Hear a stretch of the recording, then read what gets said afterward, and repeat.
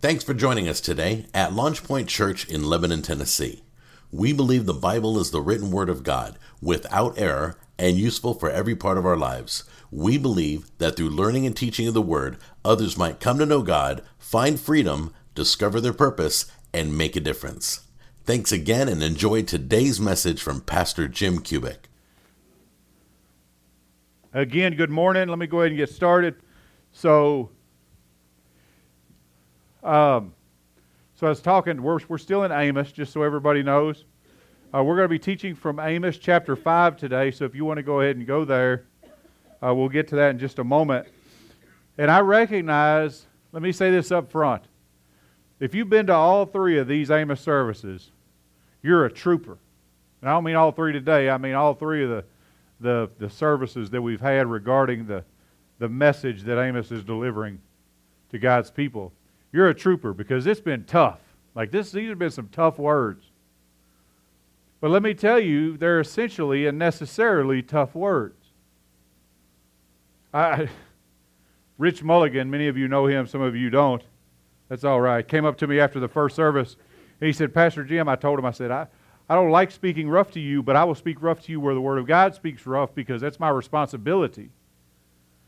And so Rich came up to me after service and said, look, man, I know the message is hard, but it's okay because you're just trying to aim us in the right direction. Which I think is hilarious. As I started telling that joke again, my wife's shaking her head going. So, who doesn't love a good dad joke, right? So Amos is trying to aim us in the right direction. And so sometimes in order to be placed back on the path that we should be on, we have to be nudged pretty hard to get back on that path. But you know what? We've talked about up to this point the judgment of God on His people. And He has to be a God of judgment.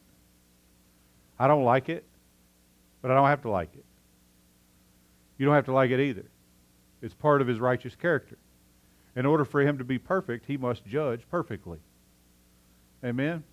And so we have to accept the fact that there is a judgment coming, but we also accept the fact that God never shuts the door as long as we're still alive on mercy and grace, which makes Him perfect too. Because everything that He is perfectly according to the Word of God. He can't lack in anything. So where He's perfect justice, He's also perfect mercy. Where He's perfect mercy and justice, He's also perfect grace. And so for that reason, in the book of Amos, He warns us. He tells us over and over again, this is where you're getting it wrong. So get it right. So that what we read in Amos chapter 5 2 or 3 times might come to pass. I think there's 3 times in the chapter 5 of Amos, Amos says on behalf of God, there's a judgment. And then there's a phrase, and then a judgment, and a phrase, and a judgment, and a phrase. And it says, seek me that you may live. Man, I think that brings me great comfort. Because even in the judgment, even in the condemnation of our activity and our attitudes and the things that we do that we shouldn't do, God still screams at us. But if you will seek me, regardless of what you've done, regardless of who you used to be, or maybe even who you are right now, if you will just seek me, you will live. Isn't that beautiful? Because I don't know about you, but I don't deserve it. Which is exactly why it's grace. Exactly why His mercy is so beautiful to me. It should be to all of us. Because He's not willing to shut the door on mercy and grace.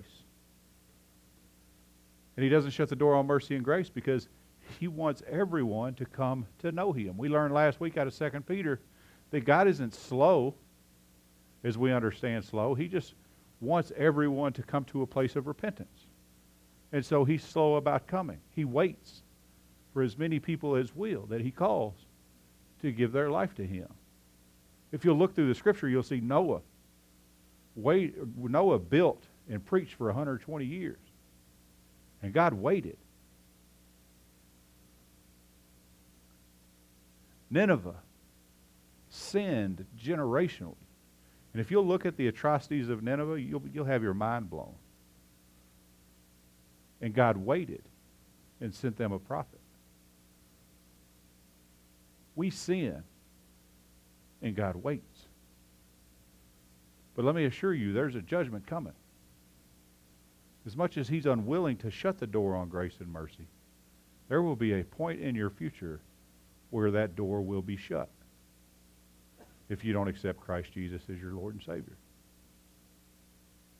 And it's for this reason that we preach, so that you'll know that it's through Christ Jesus alone that you're saved, and this is, as saved, how you should act, and who you should be, and how you should treat others. Problem is, we don't do that largely the way we should. And so God condemns the religious practice that we give, which is the title of the sermon this weekend, this morning, is God Condemns Religion, which is exactly what He's doing in 3 different instances in the chapter 5 of Amos. He condemns religion. Now, I want to caveat before we get started that the bumper sticker is a lie. How many of you guys have read the bumper sticker, I love Jesus, I hate religion? That's impossible. You can't love Jesus and hate religion. You can love Jesus and dislike religious people or people that act religiosity in a religious fashion without actually being religious, but you can't hate Jesus and religion at the same time. And this is why. Here's the definition for religion. The definition is the service and commitment to God, which is what we should be having and doing, through faith and observance, and an institutionalized system of attitudes, beliefs, and practices. You can't love Jesus and hate a required commitment to God. You can't hate the institutionalized system of beliefs and practices, because this is the institutionalized belief and practice that you should be loving. But when we don't get it right, God condemns the religion that we have. And sadly, they weren't getting it right in their time, and to a large degree, we're not getting it right in our time. I don't preach to you from Amos, like I said last week, because I want you to know what happened over 2,000 years ago. If that activity wasn't happening today, I wouldn't preach out Amos. I don't think Amos would be in the Bible. But the fact of the matter is, we're having the same problems today they had 2,000 years ago. So Amos is in the canon of Scripture to show us where we lack, so that God might ultimately be glorified in our life. Amen? And so that's what we're going to talk about today. I want to talk about how true religion is great, but God condemns religion. Just know that when I say religion, for the purposes of this lesson, it's religiosity. God hates false observation of religion. And He shows that He does in 3 different ways in chapter 5. Number 1, I'm going to make 3 points. God condemns false religion. Verses 4 through 7 read like this. For thus says the Lord to the house of Israel. That's us. We've talked about that. We've been grafted in. We belong to God through the seed of Abraham. We've been blessed through the seed of Abraham. We're not talking about replacement theology, but we're part of the family now. And so He's talking to us. And so we should bend our ear to what's about to be said. And I only say that because some people say, oh, he was talking to Israel. He wasn't talking to me. He's talking to you. He's talking to me.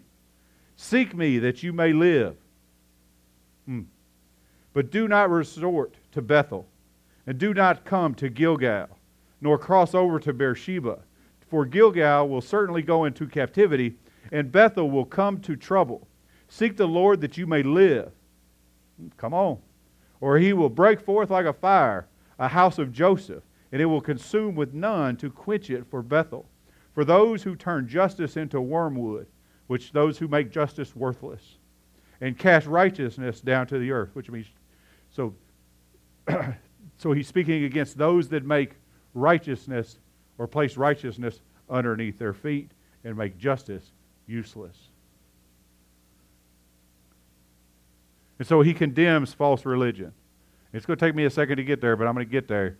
But first I want to tell you, out of this text, that God sets the parameters for true religion. You don't get the opportunity to do that. That's not your privilege. You don't get to tell God how you're going to observe the worship of Him. He gets to tell you. And if you're going to call Jesus Christ your Lord, then you're going to do what He says, because it's literally what Lord said, what Lord means. People say, I accepted Jesus Christ as my Savior. You didn't accept Jesus Christ as your Savior if you didn't accept Him as Lord first, because He can't be your Savior unless He's your Lord first. So He sets the parameters, the outline for how religion should be practiced. And this is what He says. Exodus 23 through 5a says this. These are the parameters of religion, proper religion. You shall have no other gods before me. It's pretty just straightforward, right? He didn't shade the gray or do anything crazy there. You shall have no other gods before me. You shall not make for yourself an idol or any likeness of what is in heaven, above, or on the earth, beneath, or in the water under the earth. You shall not worship them or serve them, for I, the Lord your God, am a jealous God. And so He said, parameter 1, I'm the only God. Period. There is nothing in your life that you should create or act like is more important than me. There's nothing above the earth, below the earth, in the ocean that's more significant than me. I am the only God, and I'm a jealous guy. And His jealous burns fiercely. So that's parameter 1. I will have no other God but you. Rule number 2, for parameter number 2, is Mark 12:30. And you shall love the Lord your God with all your heart, and with all your soul, with all your mind, with all your strength. And so the parameters for proper religion, not false religion, are very simple. Acknowledge God only. Don't worship idols. And worship God with everything that you are. Pastor Jim, that's hard. Nobody promised you easy. I think one of the greatest detriments that we cause to the new believer is that we make them think the second that they come up off this altar or the edge of their bed or wherever they commit their life to the Lord, that their life is going to be better physically. The Bible doesn't promise that. You're going to have trials and tribulations. They're going to wake up tomorrow and wonder why their whole world's not flowers, rainbows, and butterflies. Maybe we should tell them the truth. That we have to worship God, have no other idols, but worship Him with everything that we have, regardless of what's going on around us. These are the parameters of religion. And so I defined these parameters to show you how, according to this text, they took what should have been true religion, what should have been religion honoring the only God and loving Him with everything that they have, and they misused it. And you see this in the three areas that Amos describes here. Gilgal, Bethel, and Beersheba. Let me explain. In Bethel, let me give you a little Old Testament kind of overview. In Bethel, this is where Jacob slept. If you're familiar with the story, he put a stone on his head and he had a dream about a ladder, people coming to and from heaven. This is where that happened. He woke up and he says, I've met God here. I've been given a revelation of God. And he named that place Bethel, which means literally the house of God. The place where I can meet God.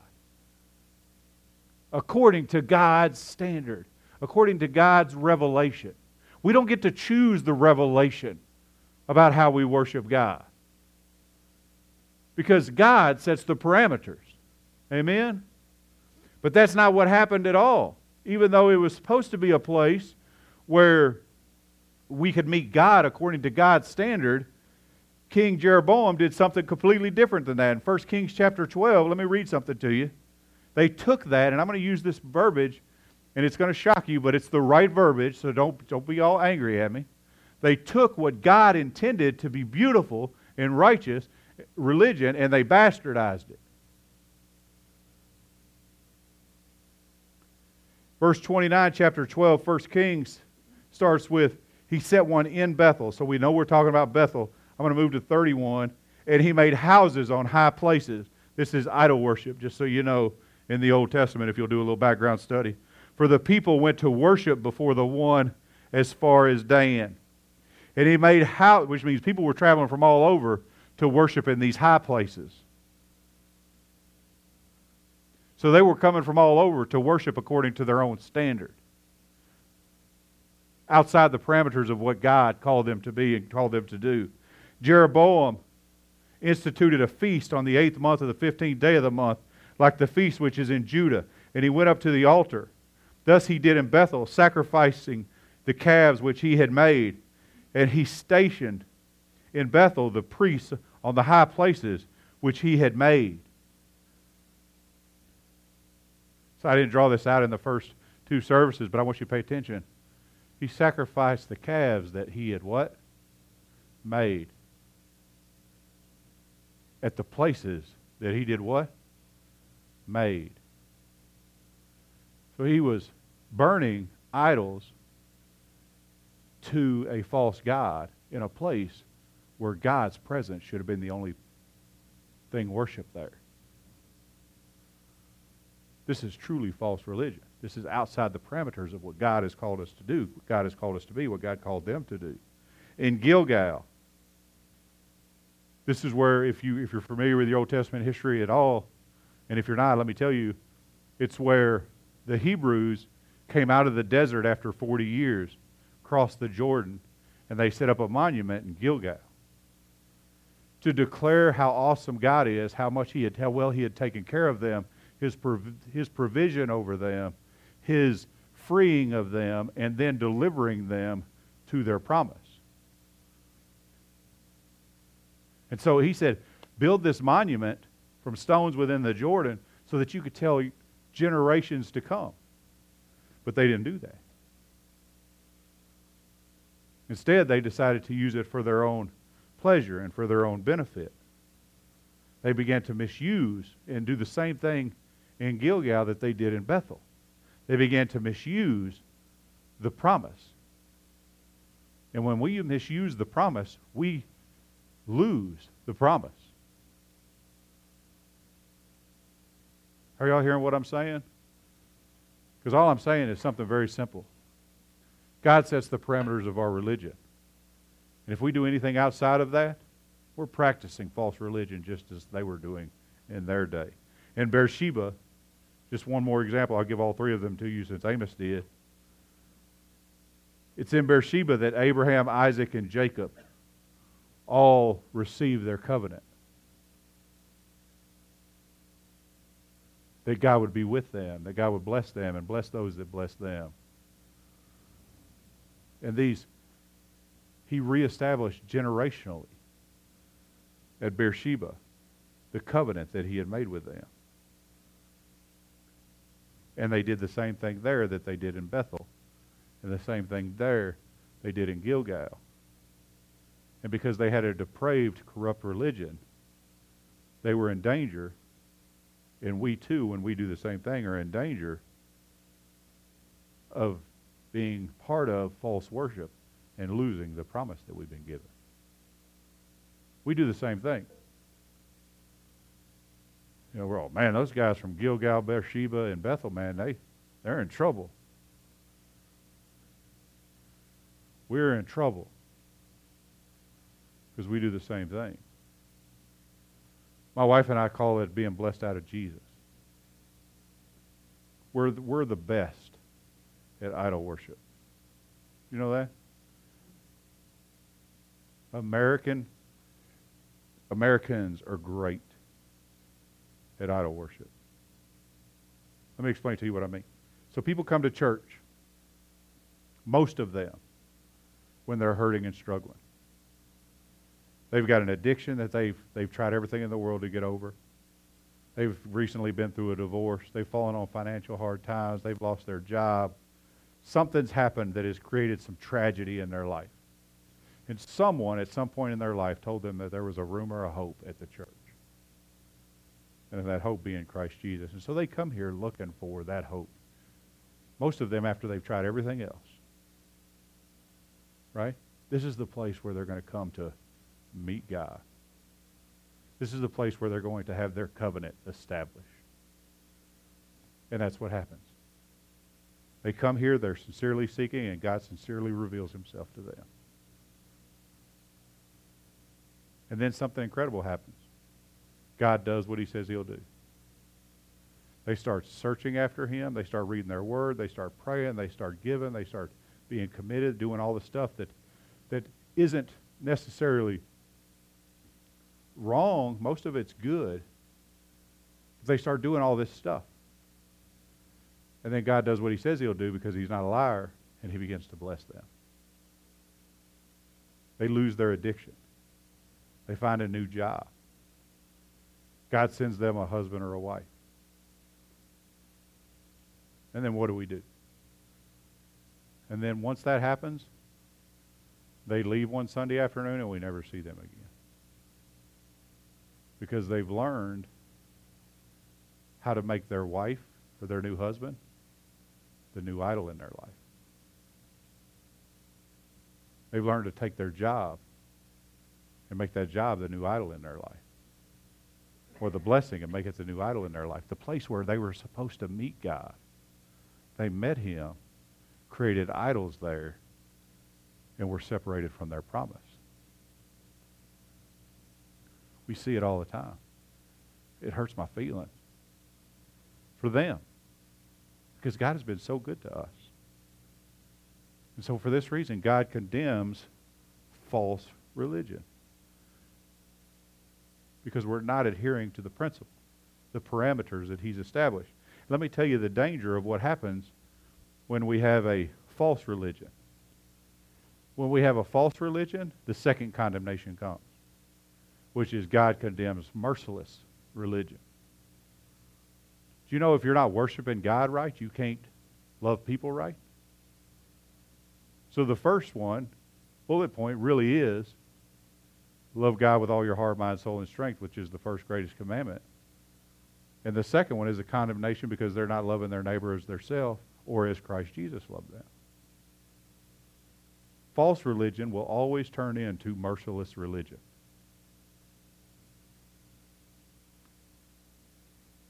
James 1:27, I want to define what true religious practice looks like. James 1:27, pure and undefiled religion in the sight of our God and Father is this. So it's pretty simple. You want to know what religion looks like? I'm about to tell you. Visit orphans and widows in their distress and keep oneself unstained from the world. And then Jesus in Matthew 25 says this. If you want to practice true religion, if you want to know that you're good at the end of your life, give your life to the Lord. But in that, you should have the same mercy in you that God, for others, that God had for you. And so you should feed the hungry, give drink to the thirsty, shelter the homeless, clothe the naked, look after the sick, visit those in prison. All of this according to Matthew 25, 35 through 36. So what's all that saying? I'm hearing widows and naked and thirsty. You're saying you want to know what merciful religion looks like? It's a religion that cares for people that can't take care of themselves. And they weren't doing that. Let me show you. In verses 10 through 15, it says this.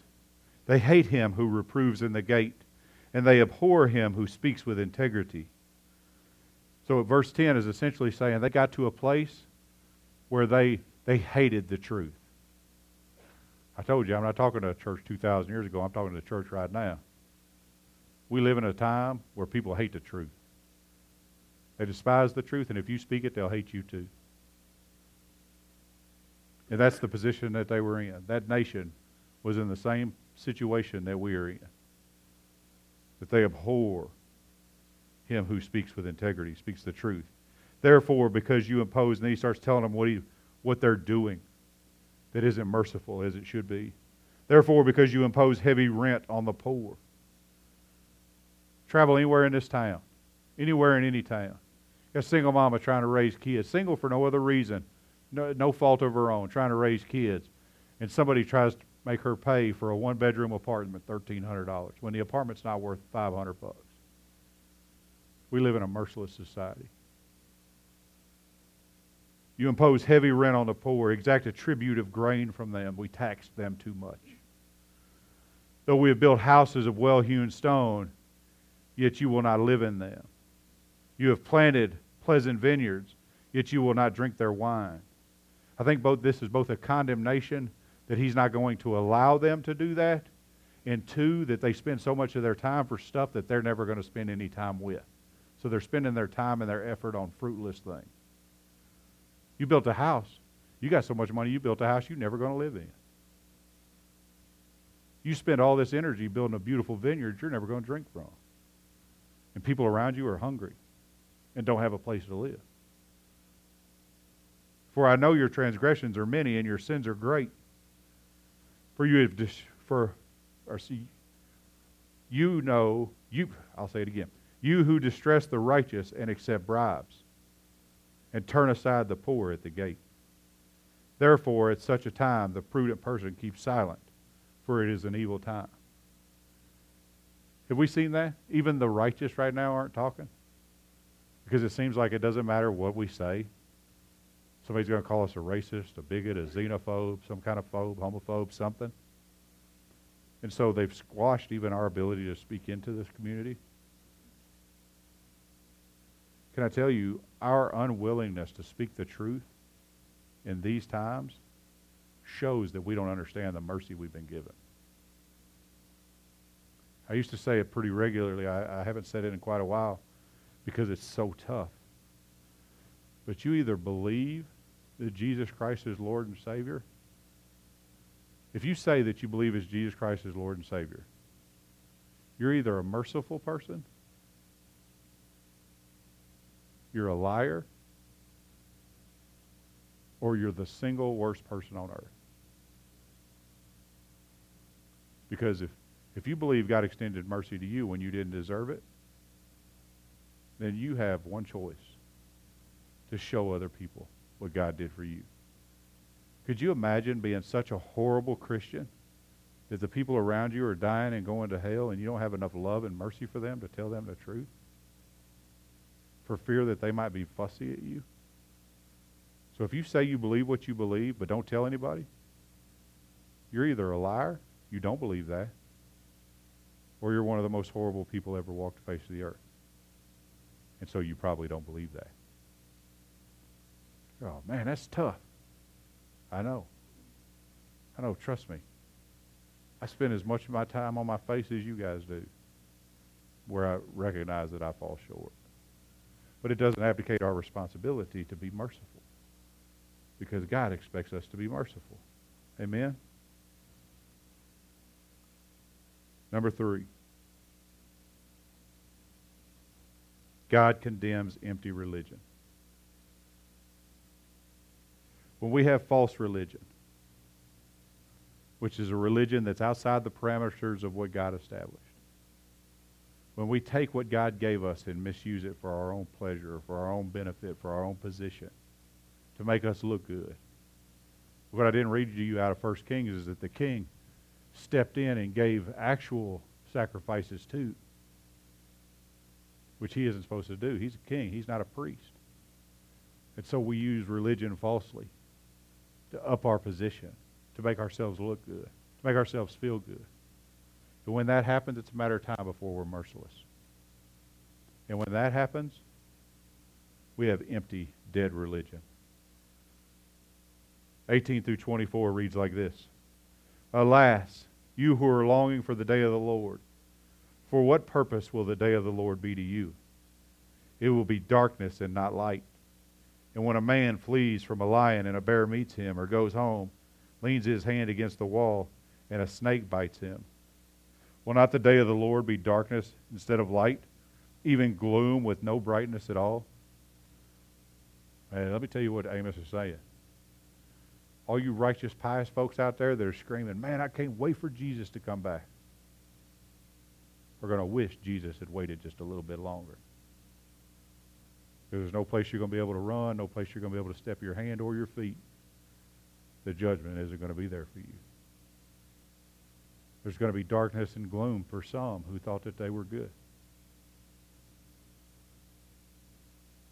This is the message of Matthew 7, where he says, depart from me, for I never knew you. What they lacked was obedience. They lacked mercy. They lacked adherence to the Word of God. And so he says there's going to be a time when those of us that long for the day of the Lord would wish that he would have waited just a little bit longer. And he says, because of the unrighteousness, because of your willingness to step outside the parameters of the religion that I've established, because of your desire to be merciless instead of merciful as you should be, I reject your festivals, nor do I delight in your solemn assemblies. Your church don't impress me. Wear your robes. Wear your suits. Wear your slacks and your beautiful dresses. I'm not impressed by that. Even though you offer up me burnt offerings and your grain offerings, I will not accept that. Bring your offerings. Give to the missions. Dump out your bank account. Put it in the offering bucket. We're going to use it for the glory of God, but it's going to do you no benefit. Because it says that God's not going to take it. He's not going to accept your offer. It means nothing to him. I will not accept them, and I will not even look at the peace offerings of your fatlings. Take away from me the noise of your songs. I will not even listen to the sound of your harps. Our worship should be a sweet aroma to God. But when we're practicing religion falsely, when we're practicing a merciless religion, God doesn't even want to hear us open our mouth, for our voices are disgusting to him. See how serious this is? That no matter where I go, no matter what I give, no matter what I sing or worship, God rejects it all if we don't do it according to his standard. He says, but let justice roll down like waters, and let righteousness like an ever-flowing stream. So he's saying, don't do that. Do this.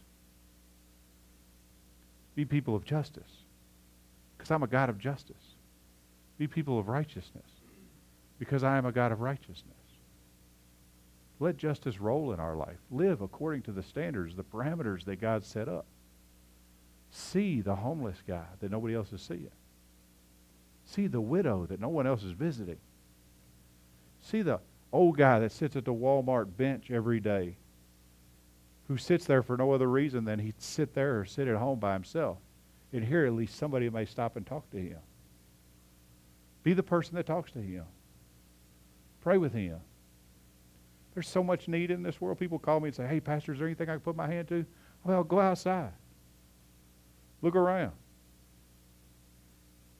If it's not readily apparent, like if it doesn't trip over you, I guarantee you could ask God, God, show me something today, and he'll show you, because that's a prayer that he's willing to answer. We have to have true religion, because God condemns anything else. Amen? And so that's my prayer today, that we come to a place where we recognize that we may not be getting it right. That's my prayer every day. God, if we're not getting it right, show me. Show us. It's the reason why I tell you, lay in your bed and consider your ways. It's the reason why David considered his ways. Because some of us have been sinning so long the same way, we don't even realize what we're doing is sinful. But God will show you if you ask Him. And then we have the promise that says if we ask forgiveness for our sin, that God is what? Faithful and just to forgive us.